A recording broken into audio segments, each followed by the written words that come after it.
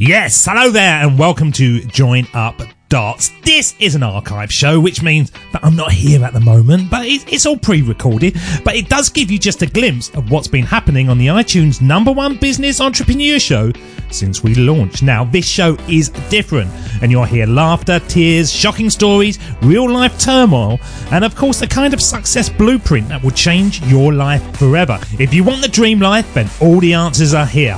Now, these are the old episodes, so to get right up to date listening to the latest stuff, then simply search Join Up Dots, click subscribe, and never miss an episode again. And of course, over at joinupdots.com, you can get instant access to our free 12-day podcasting course or loads of amazing free downloads to kickstart your own entrepreneurial journey, all made by my own fair hand. So let's get on with the show. You got a lot of catching up to do after all. Enjoy. When we're young, we have an amazing positive outlook about how great life is going to be, but somewhere along the line, we forget to dream and end up settling.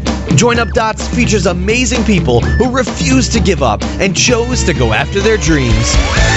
This is your blueprint for greatness. So here's your host, live from the back of his garden in the UK, David Ralph. Yes, hello world, how are we all? How are we all? Episode 192 of Join Up Dots. And I say this on every episode, why would I not? But today's going to be a great one because I've already been chatting to him, and in the way that two Englishmen get together over a couple of pints, we got a bit bitchy, to be honest, but we won't share what we were talking about. That's just between him and me, but I can tell there's going to be a good vibe on this show because he is a man who from the very early stages in his life had the hustle muscle working overtime. We love the hustle muscle on this show. At the age of 9, he would sneak comics into school to sell them to his classmates who couldn't get enough of the latest adventures of their favourite characters, so would cough up their hard-earned pocket money for the privilege. And I suppose it wasn't a surprise that he could see the way to earn a buck or two, as both his parents were successful entrepreneurs, and being surrounded by people who do things their way and work to achieve things is, as we know, so hugely powerful to your own development. So with a track record of a range of ventures, including a nightclub promotions company, a modelling agency and a fashion line, he is attempting to find the thing that brings all his hustle together and creates the future that he deserves. And now more recently, he's been managing his own financial advisory firm, Fordyce and Plale, and a new online estate agency, Market My Property. But if you think that this episode will be about a young man who's working solely on his own life and becoming an entrepreneur of note, then think again, as with his passions ranging from animal healthcare, children, and even appearing in the famous Miles Checkham cancer calendar, he's doing his best to give back to the world. So where does he see his true value to the world being directed at its highest level, and does he feel that he's on track to achieve his dream of being the youngest entrepreneur to sit as an investor on the BBC's TV show Dragon's Den? Well, let's find out as we bring onto the show to start joining up darts the one and only Tom Webster. How are you, Tom? Yes, very well, very well. Even better after listening to that introduction. Wow. It's a biggie, isn't it? It's a biggie. I do a lot of stalking. I like to sort of dive around and find things about you.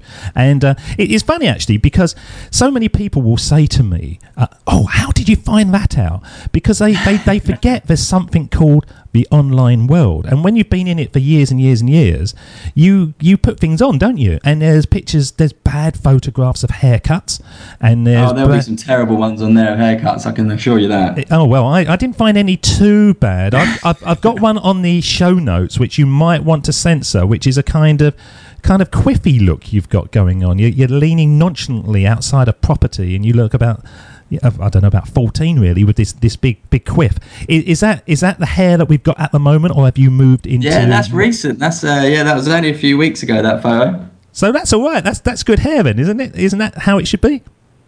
Yeah, well, I hope so. What's the worst ones you've had when you look back? Have you ever had a mullet? The worst one I ever had is we was in sixth form, and me and my mates, we all bet each other to see who grow our hair the longest, and we called it the mullet challenge. And it was me and three others, and I definitely looked the worst the whole way through.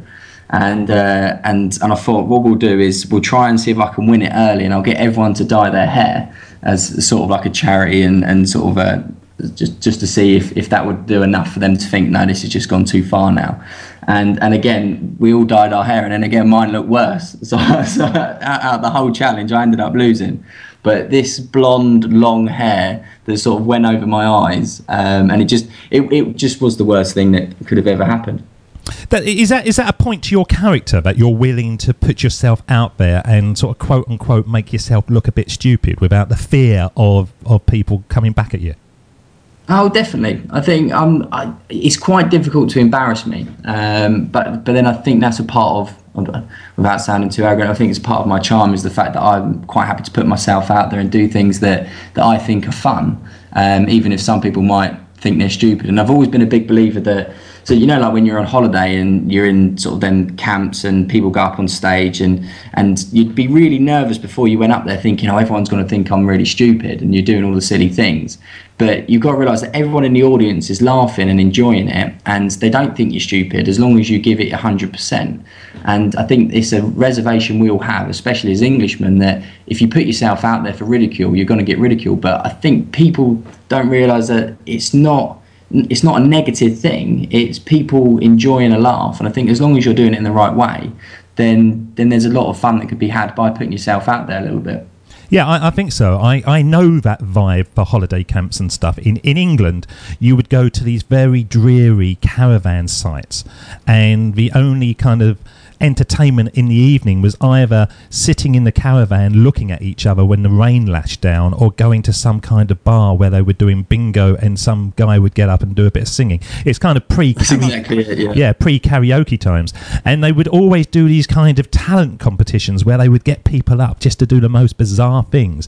And yeah, you'd sit there and you lived through them, and you never sort of ridiculed them. Yes, sometimes you would laugh at them, but you kind of proud that they were giving it a go because you wouldn't give it a go yourself. You was living through them somehow.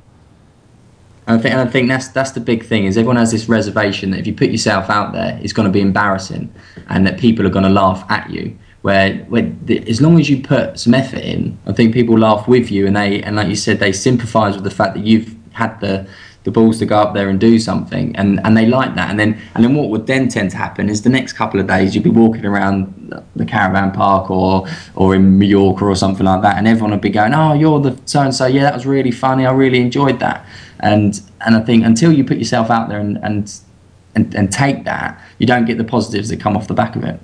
Is that a learning curve for people out there? Our target audience are the listeners that haven't made that movement. They're frightened of making that movement. They found themselves in a position, maybe a job or a relationship that isn't right for them, and for some reason or other they are just staying where they are because they don't want to put themselves out there for fear of ridicule, for fear of people saying it's not going to work, or just for fear of failure. Is that what people need to do? Really get out of their comfort zone as early as possible? I think that's the one. I think fear of failure is probably what holds most people back in life, and I don't want to sort of belittle anybody, but I think there's a difference between sheeps and shepherds, and there's a lot of people out there that are more than happy to go 9 to 5, work their jobs, go home, enjoy their weekends, and there is nothing wrong with that. But there's a big portion of society out there that are natural born shepherds, and there's a portion of those that are afraid to be the shepherd, and then they're sitting there thinking, I've got this really good idea and I know it's going to work, but if I tell one of my friends or if I tell my family, they're going to tell me I'm an idiot and it's not going to work, and then you sort of shy away and you don't ever do it. Whereas a conversation, most people will forget the conversation you had yesterday. So if you've come up with an idea, talk to people, and when you start talking to more and more people, you might actually start realising that a lot of the ideas you have are very good, but if they're in your head, then you'll never be able to get them out. And so I'd have a dream, and then what I'd then do is I'd wake up and I'd write it down, and then what you'd find is that a lot of the ideas that you have when you're sleeping are actually quite good ideas. And then I'd then go to my dad and say, Dad, I've had this another idea, Dad, I've had this another idea, and a lot of them were stupid, but you've got to get them down. And I think the minute that they come out of your head and onto a piece of paper, that's when you can really start processing sort of some of the ideas that you have. And especially with marketing my property, I'd sort of kept an eye on the industry, and one night I'd had a dream, and then I woke up and then I started writing some ideas down, and then I thought, right, now I've got to get it all down. And by the time that the morning come, I'd written an entire business plan, because just all these ideas were in my head and they'd obviously built up for ages and ages, but getting them down on a piece of paper is quite lethargic. So if there's anyone sitting there that's thinking, right, I've got this idea and they don't know what to do with it, just write it down. Get as much of it out of your head on a piece of paper as you can, and then once you can see it, then you can start to process it. And I think when you then can see something, you're then not as afraid of the failure, because you then think your idea is a lot better than what you did when you just had it as an idea. No, I think that's absolutely true. I spent years and years and years being a trainer, and the companies would come up to me and say, we want you to create a course on a subject. And when they give you that subject, you kind of go, I don't know how to do that. You know, it's just like too big. But by actually jotting it all down, and I used to do mind maps and just sit there and spin off on different ideas and then scribble out the ones that weren't quite working, and you can get a structure. And once you've got that structure, then you've started to create momentum, haven't you? And you can start working with what you've got within that framework. And I think that says a lot about what you have done. I think looking at your history, you are somebody that is, as we say, willing to take the risk, willing to be scared, but you're also willing to structure as well and create something that you can then limit that risk and limit that fear of being looking stupid.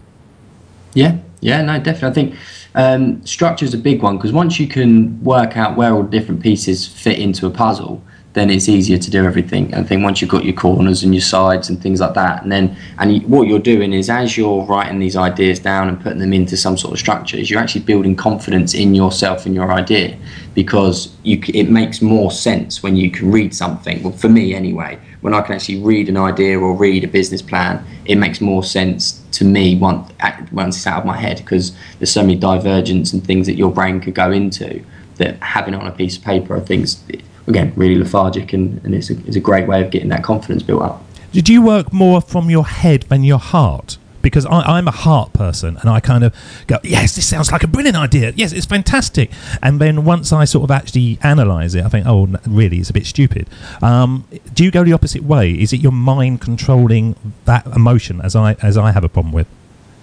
I don't know, to be honest. I think a lot of it comes from the heart. I think a lot of the times I have an idea and I think that's going to be the future. This is going to make me millions, and that's going to be the way to go. And then I start writing it down, and you start picking things apart.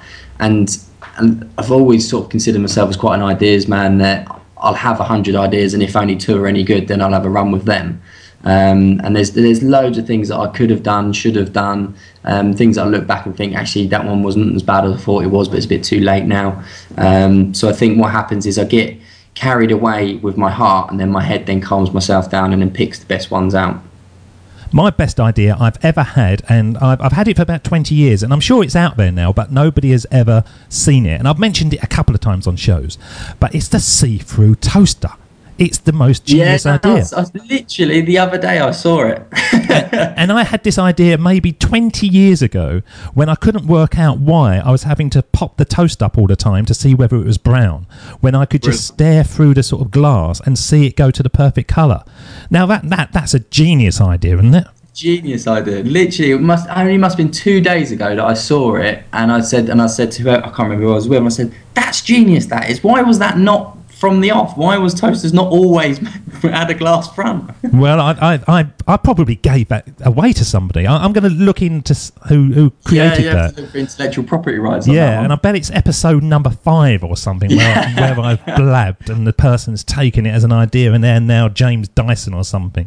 Yeah. So my one, when I was a kid, my best mate Dan King will tell you that we was like year 8, so we must have been about 13, and the MP3 player had only just come out, and I said, right, the next thing is going to be a little screen that you can read a book on, and you can go onto a Napster type thing and download books. And everyone I told was like, no, that will never work, people like books. I was like, no, this will be it, I promise you. So me and Dan always have a laugh, and so I invented the Kindle without knowing it. And I was convinced the next medium of entertainment would be people downloading books, but no one would listen to me. Yes, yeah, we're forward thinking. Should I share my big idea? And if it is out there, I haven't seen it, but I just thought of it the other day. We go down to restaurants with our kids, and the kids, once they've eaten their meal, they're not open to actually sitting there for a while. It's like, oh, should we go home now? And we go, no, we're out for a meal. You know, you don't just stuff it down your face and then clear up. And I thought to myself, wouldn't it be great if you had like an electronic menu? So instead of sitting down and you've got like the cardboard menu that you open it up, it's like electronic. So you sit there first of all and you go bing, bing, bing, and you press, and then the waiter doesn't have to turn up. It goes straight over to the bar. But then it turns into like a game and the kids can sit there playing. Yeah, genius. Because once you've got them in, and then once the kids are entertained, then the adults will drink more alcohol, and then you make more money. Absolutely. You see, that's the way my mind works. So if we go back to the age of 9, was that the first entrepreneurial venture that you had at school, or was, you know, because I have conversations with people from the age of 4 that say, yes, I created my first business at the age of 4 and the age of 5 and stuff. Were you always going to be entrepreneurial, do you think? Yeah, no, I think it was always in me. I was always looking at ways of doing different things. So whether it wasn't money, and a lot of the stuff I did was for charity when I was a kid. So with the comics, it was me and Carl Tang and Seb Stall, 2 friends from sort of early years, and we would sit there in class naughtily drawing comic books and drawing characters, and then people started then asking, oh, can you make me one? And they wanted personalised comics, and I realised if we started making a lot of them, that we could then sell them cheap, and then what we managed to do is get permission to take control of the sort of the lunch hall after it had finished lunch, and then kids would come in and then buy our comic books for us. And we made about 200 quid. We did really well out of it, considering we were selling them for like 50p a pop, and that was all for Comic Relief. But I chose Comic Relief after we'd done it. So we'd made the 200 quid, and the intention was just to make some money. But then I thought, well, I've got this money. I don't really want anything. I don't really need anything. And Comic Relief was on at the time, so I said to the lads, look, do you guys want to buy anything? Is there anything that you want, or should we just give it to charity? And we all just decided, no, it's probably better off looking after somebody else, where we were quite in a fortunate position that we wasn't wanting for anything, which I think is quite rare for children. It's very rare. I'm sitting there thinking, my kids, I can't. My son, his nickname's the Squirrel, because he is so tight with his money. He will spend anyone else's money, but his own. You can't get it out. Sounds like my brother. Yeah, you cannot prise it out of his fingers. So to have 200 quid as a kid at school, I would have thought you'd be going, yeah, let's buy a BMX. Let's go out and go down the arcades and have a life. Don't get me wrong. We did buy a few things. We bought a few packs of Pokemon cards and things like that. But there was a good 150 quid left over. Live the high life, Tom. You've got 200 quid. Your kids leaving school, you could have had women, alcohol and everything, and you went for Pokemon cards. Good old Pokemon cards. And that was another one, was selling Pokemon cards. Once you, me and Carl Tang, we built up a big collection. And then and there was a shop in Eastbourne that was selling like imported Pokemon cards from like Japan and Korea and things like that. And they were all different characters, all with Japanese writing on. So we'd go and buy them, and then we'd bring it back into school and sell them for double the price. How do you get Pikachu? Is it Pichu? Pichu on a bus. How do you get Pikachu on a bus? I don't know. Go for it. Pokemon. Brilliant. Love it. See, that is the quality. That is the gold. That's the gold of this episode. That's the good one. So your mum and dad being successful entrepreneurs, because it is true, isn't it? If you're surrounded by people that do things in a certain way, it is so hugely powerful to your own development, because you can see that it's possible. And that's one of the things that it holds people back, that they can't see the possibility because it's an idea they've got, it's a dream they've got, but they don't know anyone else who's doing it. Now, you're seeing that your mum and dad were sort of hustling from an early age and doing things their own way. Did that sort of naturally tailor you to thinking, yes, it is possible, this is what I want to do? Yeah, well, without a doubt. It was never a doubt in my mind that owning your own business or taking control of the way that you made money was the only way to make real money and the only way to sort of, for me, live a happy life. I never struggled taking orders, but I never liked it. So even though I had loads of fun at school, it was the actual classes and being told what to do a lot that I didn't really enjoy. I did it, and I was a good kid, but it was always a bit of a chip on my shoulder that I didn't like being told what to do. But it never affected me as such. And then the later in life, then it started to become a bit more apparent. And I think that was always from understanding that I always thought that I knew better in certain areas, and I think that does come from having entrepreneurial parents that go out of their way to make sure that they're controlling their own future. Is it though, or is it just you? Because as you're saying that, I'm thinking, yeah, I was exactly the same. I would take orders from people, but especially if I didn't respect the person, I would struggle with it. I would do the thing and I would think, this is just stupid. I'm not really sure why I'm doing that. So I always had that just inherently in me. So did you think that naturally, that was just you? Yeah, potentially. I think where you just mentioned that, I think a really good example for me was IT.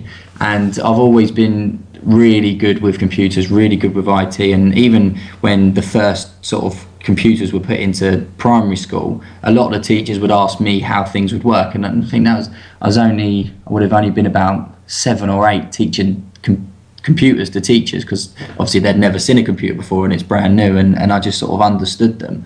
And I always thought that IT was going to be my path, because that was the one thing that I was sort of naturally gifted at. And then I got to it would have been GCSEs, IT GCSEs, and we got a teacher who was really good and I was really excelling, and then she left, and then a new teacher come in and she didn't know anything, and I don't know whether I just took a disliking to her or just didn't respect her, like you mentioned, and my grades just absolutely plummeted because I just didn't put any effort in, and that was one of the big things that I regret, was allowing other people to influence my behaviour.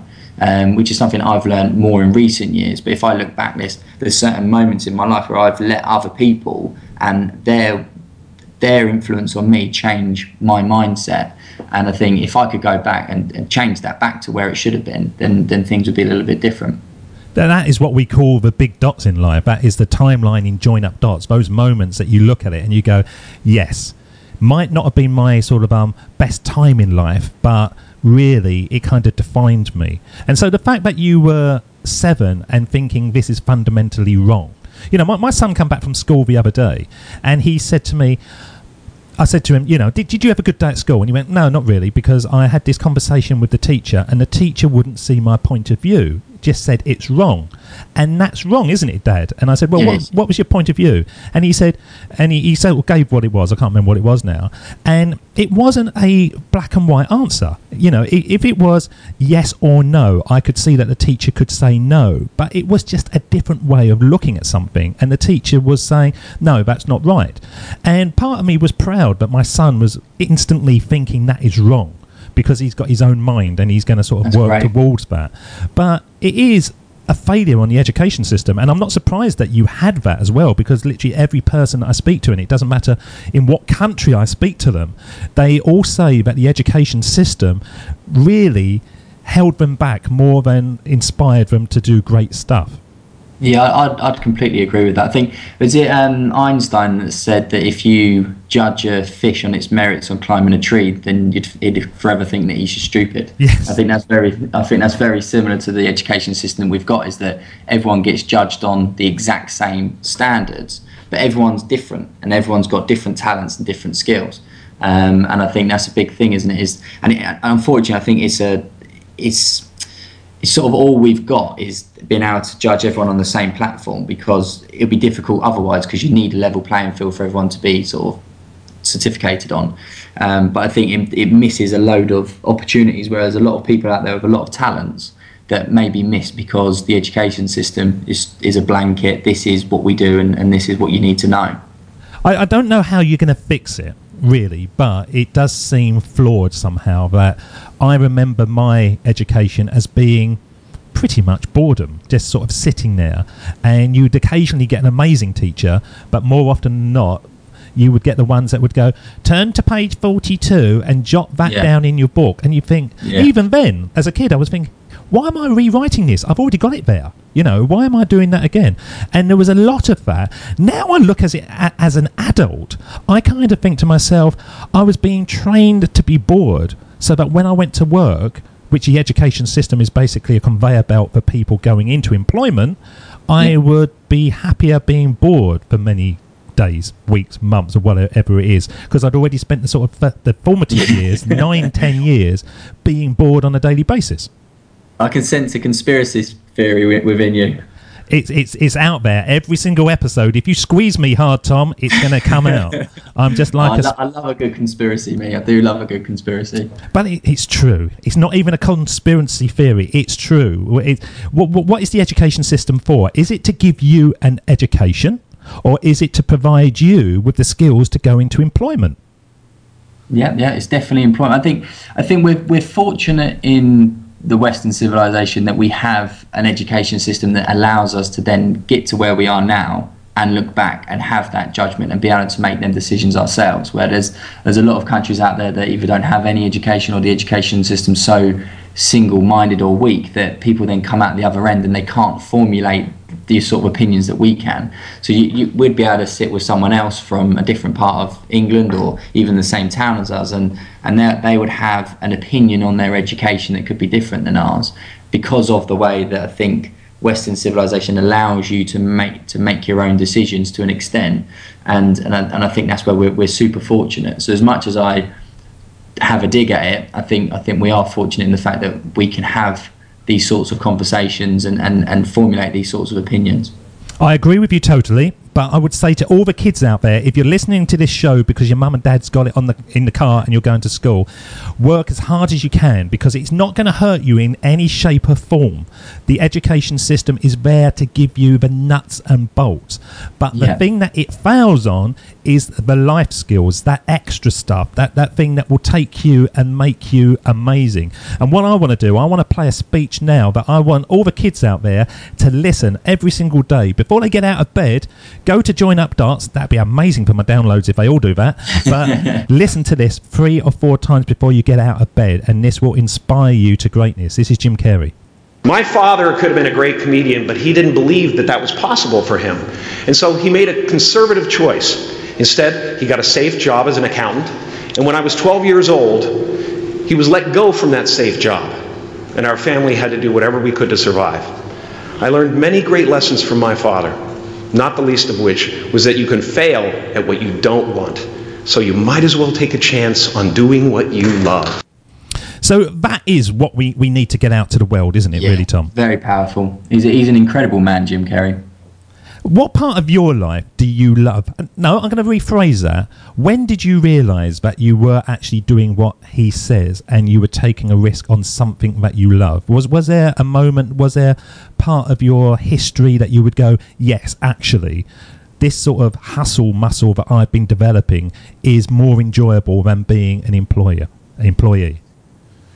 I don't know. I think I was a little bit fortunate the fact that when I left sixth form, I went and worked for my dad, and I always enjoyed working for my dad, and what we was doing in financial services was interesting for me. The money was good, and there was lots of career aspects. But because I was working for my dad, I could always do things on the side. So even though I was employed and working sort of the 9 to 5, as it were, I always had something on the go on the side to keep my mind active.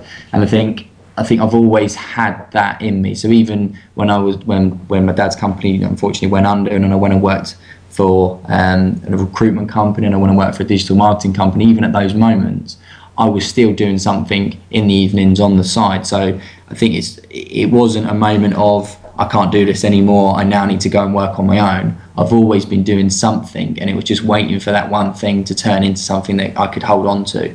And that moment was when I was at a digital marketing company selling email marketing software, and it got quite bad there. I was selling a product I didn't believe in, which I think is really difficult and near on impossible, when you think that your competitors are actually better than you and you're trying to sell it, I'm a big believer in loving what you sell, and then when you don't and you can't convey that love, and even though I was hitting targets and I was making money and I was doing some big deals, it just wasn't sitting right with me. So then I moved teams, and during the moment of moving teams, the attitude around me changed a lot in regards to sort of the directors and how everyone viewed me in the office, and I just didn't like it. And at the time I was doing a club promotion just on the side to earn a little bit of extra cash. And it got to the point where I was like, you know what, I don't need to do this anymore. I don't need someone to be giving me a salary. I'm earning enough money doing the club promotions, and I'm loving what I'm doing with the club promotions. And I went in and I just said, look, I'm not doing it anymore. And then I went out and I was doing the club promotion stuff, and it was great. And I was having so much fun, and I was having all the control over my days. And you're only working in the evenings and doing something that's fun. And then that was the moment that then really said, the only thing that you could do is work for yourself. So at that moment, you went from the sheep to the shepherd. Yeah, most definitely. I think at that moment I had the confidence to let go of the salary, and I think that was the moment, was like, well, I need to now earn my own living rather than allow someone to control me with a salary. And the big one for that was I'd made a sale to the NHS, and it was a really high profile email marketing campaign that was fronted by David Cameron, and it was the one where there'll be a lot of expecting parents out there that will get emails from the NHS saying it's week 4, you should be expecting this, and it was me who sold that system into the NHS, which was really high profile and great for my CV. And there was a moment where the office all sat down, and the commercial director was praising everybody's efforts in getting this deal through, and he got to the end of his speech and he hadn't mentioned me. And it was at that moment that I realised that my future wasn't there anymore, and they'd pushed me that one step too far, that I then turned around and said, I'm not doing it anymore. And a day after, I walked in with my resignation, and I left straight away. I didn't serve my notice. I said, I'm not going to let anybody influence my life like that again, where you're going to make me feel like I've not contributed, when in fact, if I wasn't there, that wouldn't have happened. And it was at that moment that I realised I can't do this anymore. I was speaking to a chap last night, and he is a mind coach, and so he looks at ways that we can break down the self-limiting fears and the fears that we have. So if you are frightened of spiders, he doesn't believe that you are frightened of spiders. There is some reason why you're frightened of spiders, and he tries to find that aspect of it. And he said a brilliant thing, that he said, the most successful people have gone from being actors to directors. So the majority of people out there are actors, and we go to the film and we get told what to do, and we stand there and we do our lines, whether it's in a cubicle or it's in a sales position or whatever. But when you become a director and you realise it's you that's making your film of your life, and it's you making those choices, then everything somehow comes together. It's cause and effect, isn't it? You're actually becoming the cause of the good things and the bad things that happen to you. And because you're pushing yourself in that direction, and you get more experience at going in that direction, a lot of the bad things kind of fall away, and you make momentum, and you look at it and you go, I could never go back to the position I was. I want to be the director. And you feel like that at the moment? You're the director of your life? Yeah, without a shadow of a doubt. I think the only thing which I'll touch on a little bit later in the sermon is having a bit of freedom and being able to make them decisions because you have the freedom. And I think that's the one, is when you become a director, you earn that freedom to be able to make mistakes. And I think if you make a mistake that's your mistake to make, then you don't mind doing it. And then, because if you make a mistake and someone else is going to then give you a hard time for it, I think that's a lot higher pressure than making your own mistakes, because that's where your learning comes from. No one in life that's ever achieved anything can go back and say, "Oh yeah, that was easy. That's exactly how I planned it. That's exactly what I wanted to do, and nothing ever went wrong. And now I'm sitting in a nice big house earning loads of money, and that was brilliant and easy." It just doesn't happen. You never pick up an autobiography, do you? And it's just a blank book that says, "What a ride." That would be good. I think that would sell. So I turned up one day and I picked up the phone, and then someone said, "Yeah, here's £1 million," and then that's the end. But people will look at you, Tom Webster, because you're rocking and rolling. I actually found you through an article on the Huffington Post, which is a big publication. And you were Entrepreneur of the Month or something last year, I think, in August, which is a big statement. And people will read that article and they will kind of go, yes, it's all right for him. Yes, it's okay. He's got skills that I haven't. Oh, yes, it's okay. And because we kind of like to see the highlights of a life, and we don't want to see the drudgery and the fears and the failures that lead up to it. We like to see the uber successful on the red carpet and think, that's all right for them. But Yeah. we're not going to make an effort because they've got some kind of skills and talents that we haven't. But that's just rubbish, isn't it? Every single person out there, it's going to be hard, and that's the beauty of it. I was saying to my son the other day, he was saying to me, "Why are you working so hard, Dad?" And I said, "Because I want something that other people don't have." And he said, "Yeah, but do you not feel like giving up?" And I went, "No. Because I realise when it gets harder and I work even harder, other people will give up, so there's less competition." And I don't know if he grasped that, but that's how I felt. And when you see these successful people, they are just people that have kept on going. They've had their breaks, they've had a bit of luck, they've got talent, and they ultimately end up in Die Hard 4 or something, And you kind of go, it was destiny that was going to happen. Rubbish. It's just hard work. As you say, the autobiography is never an open book. No. And the majority of multimillionaires, billionaires, etc., so many of them have gone bankrupt, so many of them have lost money, so many of them have made the wrong decision. But it's the difference between making a wrong decision and getting yourself back up and fighting and keep going forwards, or saying, you know what, I can't do this anymore, I'm going to go find a nice steady job and see out my days. And it's you get these moments where you either choose to keep fighting or you choose to call it in, and it's the ones that keep fighting that ultimately have the success. How do you do that? I don't know, to be honest with you. I think there's a little bit that's got to be inside you. I think there's got to be a fire. I think there's got to be a desire. I think mine has always been family. So for me, my ultimate dream is when I eventually have children, for them to come up to me and say, "Dad, I want this," and me to be able to say yes.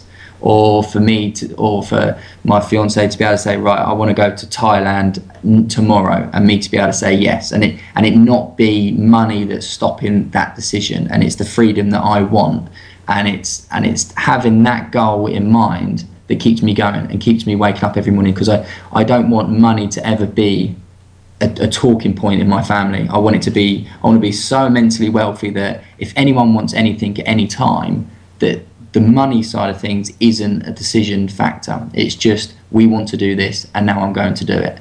And it's having that burning desire and having a goal in your head that you think is important. And for me, it's that. Well, we're kindred spirits in many ways, but I am more focused on the time freedom than the money. I have spent all my career having to be up in London by 7:30 in the morning, having to be here, having to be there. And now I'm doing this. I'm absolutely adamant that I'm not going to just create what I had before. And I've seen it so many times that people become entrepreneurial and they are so frightened of getting the money in that they take opportunities left, right and centre, and effectively they then hate their life as much as they did when they were working for someone. And so with this show, I'm absolutely adamant that I'm only going to do what I love doing, and that's the bottom line. And so if I then can go off for 3 or 4 days, yes, I will do that, but it's got to be something that I love. And a lot of people are saying to me, "Oh, you should just be taking this opportunity and you should be taking that opportunity," and I'm going, no, I don't want that. I've been there already, and they can't quite see it. But when you've got that in your heart, as you're saying, time freedom to be able to do what you want when you want, it is so important, isn't it? Yeah, and I think that's what I was sort of getting at is the money is a moot point in regards to it's the freedom that is the ultimate goal, and I see that money is the key to that freedom for me. And it's all about being able to make decisions when you want to be able to make them, rather than being forced into anything. Are you more entrepreneurial or solopreneurial? So an entrepreneur kind of wants to build an empire, and a solopreneur wants to build a lifestyle. A bit of both, I'd say. I'd say definitely more entrepreneurial in the fact that world domination is an ultimate goal. But I'd say that the driver behind that is for the lifestyle, if that makes sense. So it's the world domination and the entrepreneurial side is motivated by the solopreneur goal and mindset. I'm going to play a speech now. I don't play it very often, but it kind of touches on what we were talking about, how you just have to keep on going. And this is from the Rocky film, Rocky 6. But it's I thought you was going to go Rocky. Yeah, it's an amazing speech, and I love this, and I would play it on every show if I could, but it doesn't often fit in. But I think it says a lot what we're saying at the moment about just taking those risks and keep on going for it. This is Rocky. You, me, or nobody is going to hit as hard as life. But it ain't about how hard you hit. It's about how hard you can get hit and keep moving forward. How much you can take and keep moving forward. That's how winning is done. It's true, isn't it? You're willing, Tom Webster, to be hit in the face, and you're willing to go down and get up and keep on going. And that is the difference, isn't it? Yeah, and even listening to that gives me goosebumps, and that's literal goosebumps. I'm sitting here with little bumps on my arms. It's such a powerful statement, is just to keep going and keep going, because no one doesn't get hit. No one spends their life without getting a punch in the face. And it is exactly what you said. It's about getting hit and how hard you can get hit and keep moving forwards. Did you think you had to love it, though? Because I now, when I listen to that speech, it's spine-tingling. It really is. And I remember hearing it in the cinema when I went to see the film. You can't not go to see Rocky. I'd go and see Rocky 15 when he's in a... I've got the box set. Yeah, you have to delve through those. My son went through the whole lot, 6 in a day. He started at Rocky 1. And he once watched Indiana Jones Temples of Doom, and he watched it 6 times back to back in a day. It's amazing what kids can do. That sounds exactly like my brother. My brother, I remember when we were kids, and he'll hate me for saying this, but it was Mary Poppins. And he watched Mary Poppins constantly, and he wanted to be a chimney sweep, and then it was hilarious, and he got to the point where he'd watched the film so many times, said, George, if you watch that film one more time, I'm going to throw it in the bin. And does he still pull his trousers down and sort of dance like a penguin? Yeah, he does. Literally, saying that, he's an actor, and he's over in Ireland at the moment filming for what will be an incredible film. And he does a scene doing the Charlie Chaplin dance. So where you've just said putting his trousers down, doing the penguin, it's not too far dissimilar to Charlie Chaplin. So obviously the show's about you, but he's somebody that's putting himself out there as well. And being an actor is the ultimate entrepreneurial journey. I would say that you really have to take your knocks constantly. You probably go to audition, maybe 100 auditions before you even get a sniff of anything. It's incredible. That, I think, like you mentioned, out of all of them, there's no industry where you get rejected more than trying to become an actor or a musician or anything in the arts, because it's all down to perception rather than reality. It's whether someone perceives you to be talented or perceives you to be right for the role. And obviously, once it's perception, then there's no right and wrong answer. So it's such a tough slog. And George is immensely talented in what he does, and I'm incredibly proud of him as a brother. But I think a big one for him was when he signed to a new agency, Curtis Brown, which is one of the largest talent agencies in the country and in the world, and that changed everything for him. But it was getting them opportunities to get in front of them people. And I remember the first audition that they lined up for him was Star Wars, the new Star Wars films that come out. And my brother is the biggest Star Wars fan that there is on the planet, and his trivia knowledge of Star Wars is up there with the best of them. And yeah, that's exactly it. And so his first sort of audition, as it were, was with Star Wars, and they arranged for a blacked out saloon car to pull up into London. The window comes down, they pass him over a non-disclosure agreement to sign. Imagine being 21 years old, having this sort of experience, thinking, I'm going to be in Star Wars, and he's signing a non-disclosure. They give him a script with his name all on it so that he can't scan it and put it on the internet. And then he did the auditions, got really far, and then they changed the role on him, and they changed what they were casting for, from sort of a kooky character to sort of your generic Hollywood sort of actor.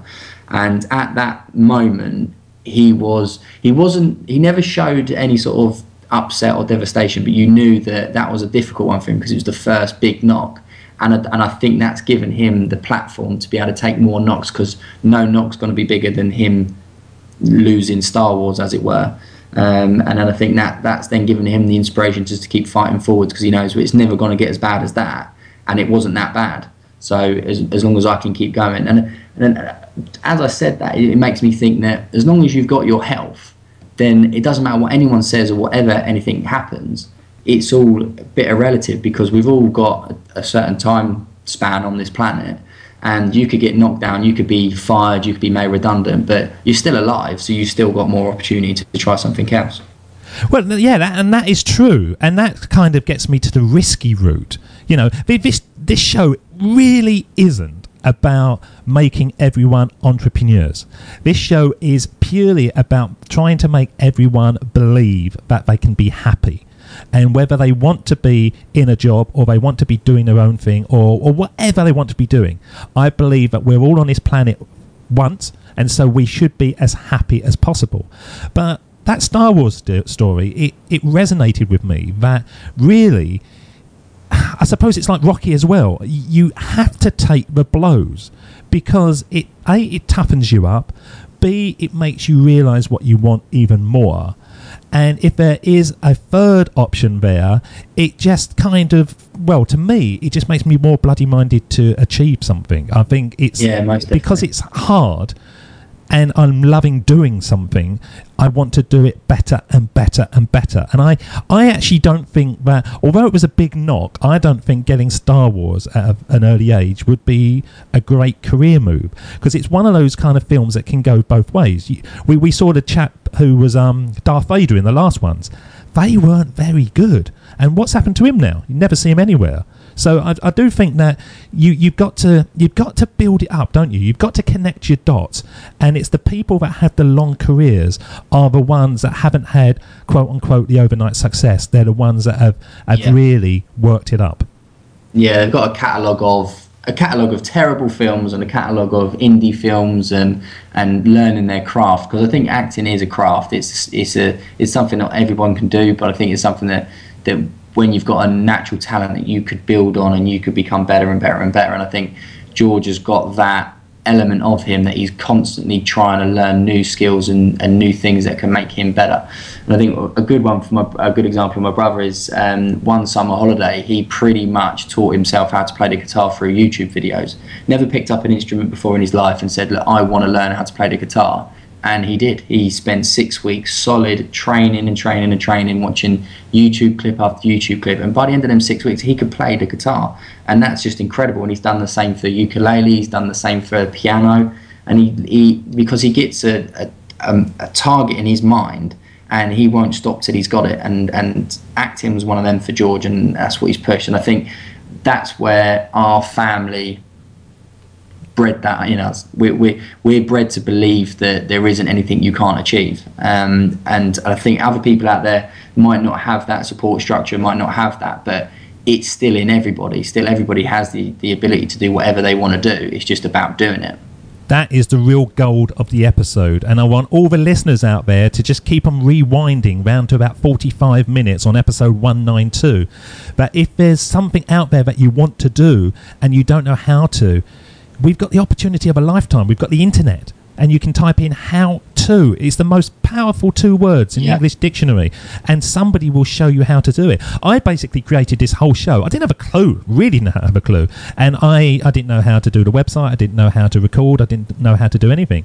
And I just sat there exactly like Georgia did, looking at stuff and researching. And it's amazing what opportunities we have got out there to create a kick-ass life for ourselves at our fingertips. But so many people kind of feel that they should have these talents already, and you don't need to. You just need to have a passion and then go out and research it more than you've ever done before. We are so fortunate that there is so much content at our fingertips. You could, like you said, you can learn any skill you want by just typing in how to, and it's incredible. And I can't remember what it is, but there's a theory that if you've got an idea,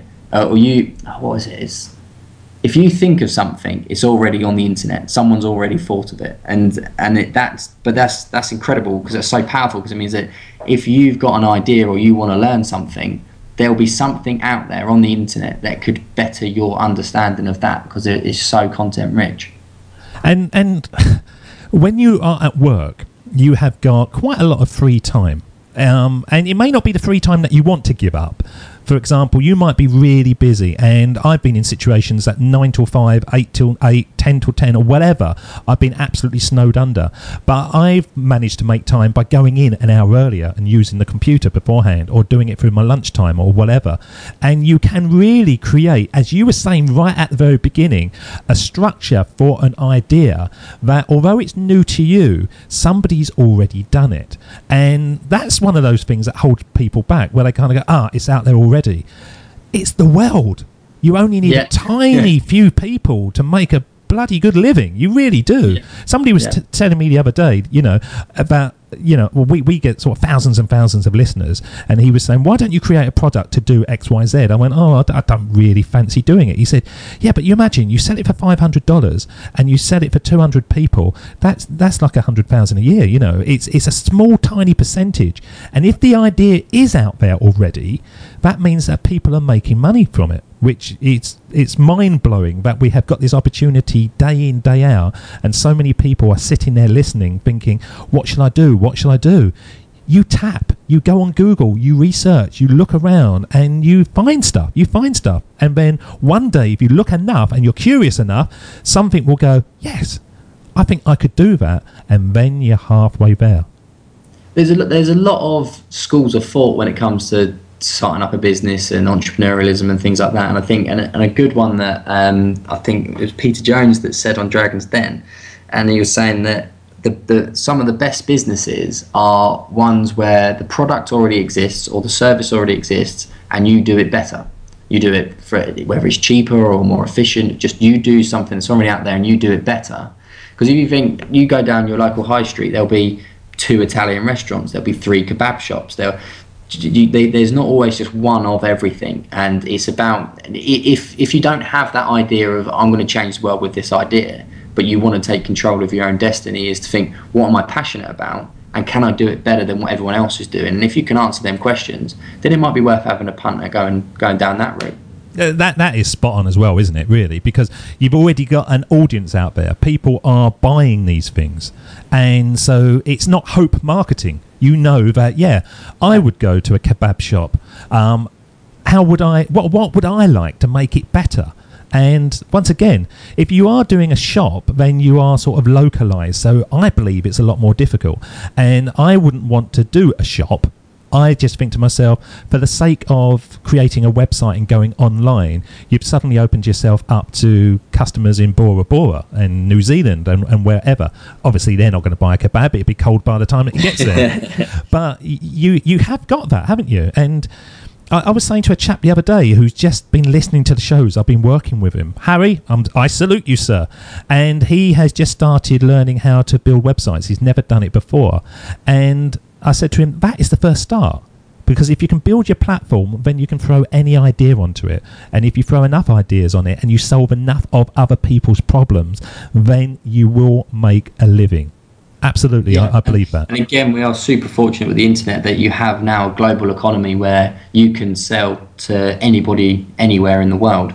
Whereas you only take back 15, 20 years and that just didn't exist. The whole world's a different place where there's so much more money opportunities out there than there ever has been. Oh, I like this conversation. This is taking us in a different area because it's getting rid of the gatekeeper as well, isn't it? Yeah. You can bring your costs down. You can do it in your spare time. You can set up an online business and just do it in the evenings, just do it at the weekend. And eBay is a good one. If you've got a product that you want to sell and you've got the platform of opening an eBay shop, your overheads are tiny. You can start seeing if your product does have any traction, and you can sort of start really super small on the internet as well and work your way up. You haven't got to, like you said, buy a shop. You haven't got to invest £100,000 to open up a new business. You could buy a .com for £5 and then you're away. I'm trying to total up what I spent to launch this show, and I think with equipment and everything, I probably spent, and I have done it big. I built an actual recording studio because I wanted a proper space to go. But away from that, if I was doing it in my own house, I probably have spent about £60 a month. Now, that's absolutely nothing, is it? No, that's an incredible achievement. But that just goes to prove that you don't need masses of startup capital to be able to achieve something online. So what are we saying to the listeners out here, Tom? So they're sitting at work, First of all, we're saying that they need to be aware. They need to start looking around. They need to start becoming curious of the possibilities. And then they need to actually work on it and research it and know it better than anybody else around. And then you build the structure, and you can do all of that without spending a penny. It's just time, isn't it? Yeah. A good one my dad said to me once was, why would I use your product over somebody else's? And as long as you can answer that question and be 100% positive that your answer is the best answer in the world, then the idea is good. Another friend of mine was looking to launch a business, and I asked him that question and he couldn't answer it. And I said, well, it's probably not the right thing to be doing. If you can't answer that fundamental question, then it's probably not the right idea. But if you can, and you're confident with the answer to that question, then you're probably onto something. And what so many entrepreneurs do in a brilliantly effective way is create online email lists and then send out requests to people and going, I'm thinking of building this product, would you like it? And if you would like it, what would you like to see in it? And you actually get your audience to actually tell you what they would buy. Yeah, most definitely. And again, because you've got so many people that are online constantly, there's forums, there's chat rooms, there's online ask question services, and you can engage an entire community just by typing in a couple of things on the computer and pressing send. And then you get people are really willing to help. I think that's one of the things that I've learned, is that people like to help other people. And I learned that from when I was doing the cold calling at the email marketing. I did a bit of research in what is the best way to get past the gatekeeper. So when you're banging on the phones and you ring in, and every secretary, every receptionist is saying, no, he's not in, no, he's not in. If you change your tact and you say, I wonder if you can help me. And as soon as you say the word help, something that switches in people's brains that are more keen to then actually help. And I think that's a big one, is people are out there that are willing to give you ideas, willing to help as much as you want, as long as you ask the right questions to the right people. I'll give you a tip for cold calling. I used to do cold calling. Get in there earlier than anyone else and stay there later than anyone else. And if you phone early in the morning, basically the guys you want to speak to, their PAs haven't turned up, and they will generally answer their own phone, and you get them. And then once the PAs go home in the evening, the gatekeepers, you phone again. And once again, they're the people working late, so you get them again. I used to find it was so much more efficient to do my calling first thing in the morning and last thing at night. And during the day, just kind of swan around, really, and maximise your time. Get past the gatekeepers. Yeah, no, I think that's great. So just before we send you back in time, Tom, and put you on the Sermon on the Mic to find out what advice you would give to the young Tom, I've got a couple of questions for you.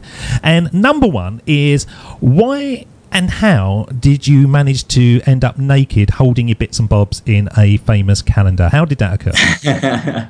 That one, again, that's a bit that I'll get onto in the sermon, is saying yes to more things. I read a book called The Yes Man, so I don't say yes to everything. And actually, talking about Jim Carrey, he did a film called The Yes Man, based on the book.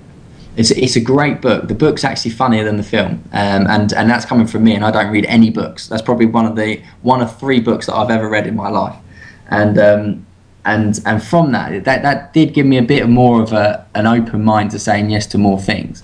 And a friend of mine had applied for a TV show on Channel 4 called Coach Trip, which anyone that's sort of at home during the day will probably know. It's a really cheesy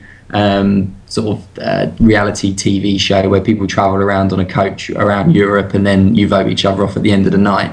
And me and my mate Cliff Perkins, we did the show. It was an incredible experience. And then once the show aired, someone then come to us and said, would you be prepared to do a naked campaign for Macmillan Cancer Support? And the campaign was called Famous Males Check 'em About Testicular Cancer. And just the answer is always yes. If it's something that's, 1, going to be fun, 2, going to be funny, and 3, can help somebody, then the answer is always going to be yes. Should I tell you a fact? I can't believe I'm going to even share this fact with you, because I have to remember, it's not just you and me talking, Tom. This is going to go live. But I once met somebody who used to do full naked calendars, and he was a chap who used to stand there. And obviously, when it comes to men being naked, there's a certain desire to look a certain size, which may be in a calendar format, and you're in a cold studio, you're not going to get. If you know what I'm saying, Tom. So what he used to do, and apparently this is the way to do it, is take toothpaste and rub it down the sides of the thing that you want to improve, and it takes the shading away and makes it look bigger. Well, I wish I would have had that information. Yeah, you don't want to go with the red and stripy sort of toothpaste, or the stuff that's too minty. But yeah, that apparently is how they do it, and it kind of, yeah, it just does the trick. Yeah, well, I could have really done with that information. When you're in a very cold photo studio, and it doesn't matter how many times that you pull on something to try and get it a bit more excited, it just doesn't happen. I never thought we would come to this point in this show, but that's what happens on Join Up Darts. We go in any direction that we want to. And the very last question is, just before we send you back in time, do you think that all our listeners out there can have a kick-ass life? Yes. Fundamentally, yes. There's the only thing that, and again, this is Jordan Belfort, the investment banker from Wolf of Wall Street, and it's the only thing that's stopping you from succeeding is you. And I completely agree with him on that. And I agree with that as well. Well, let's send you back in time, and this is the part of the show that we call a sermon on the mic, when we send you back in time to have a one-on-one with your younger self. And if you could go back in time and meet the young Tom Webster, what advice would you give him, and what age would you choose? Well, we're going to find out, because I'm going to play the theme tune, and when it fades, you're up. This is the sermon on the mic.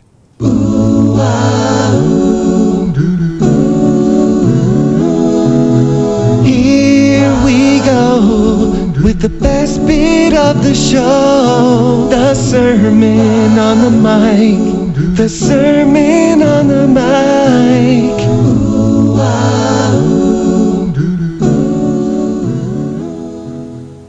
Hello, Webster Jr. How are you, sir? I'm coming back in time to give you a bit of advice on how you can make the rest of your life a little bit better. I'm going to start off by telling you not to let other people's influences control your mindset and what you want to do. I remember when I was, must have been 13, choosing my GCSE choices, and you let other people tell you what subjects to take, and you really enjoyed history but was influenced that all you had to learn was dates and things like that, and if you was to have done history, I know that you would have really enjoyed it. And it's the same with IT. You shouldn't have let that teacher let you feel the way you did about that subject. You should have ignored the fact that she existed and worked harder. And it's the same with graphic design. You were influenced into doing woodwork because that's what all your friends did, where you would have really enjoyed graphic design. And it's about not letting other people's perception of you choose what you want to do, and I think that's a big one. And then the second one, if I could go back to time, would be to an 18-year-old me, earning a lot of money, probably a bit too young. You took out a lot of credit cards, loans to sort of fund a lifestyle, buying nice cars and new laptops and things like that. And what you did with that is you stunted your growth. Consumer credit put you in a position where you didn't have control over your day-to-day, because you had to work to earn money to pay back the money you'd already spent. And if you could make the decision and not buy them things at that time, or save up and buy them when you could afford them, then the freedom you would have got off of the back of that would be incredible. And you've put yourself back a few years by having consumer credit. And I know for a fact that if you would have not gone down that route, or saved up a little bit, or chosen a cheaper car, or however it would have been, then you would be in a better position, or you would have been a lot quicker into getting to where you are now. And then the other thing is to say yes to so many more things, is to keep the opportunities coming, enjoy everything that you do, and just have as much fun as you can do doing it. Tom, how can our audience connect with you, sir? You can find me quite easily. I'm on Twitter, so it's at TommyWebster_. I think I'm pretty simple to find on LinkedIn as well. I think it's linkedin.com/TPWebster, I think it is.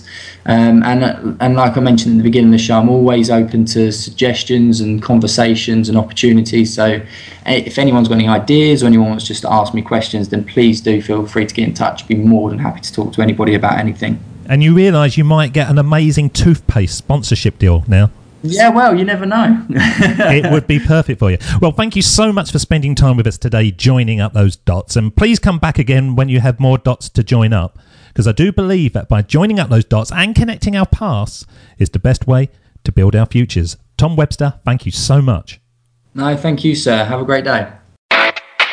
David doesn't want you to become a faded version of the brilliant self you were once.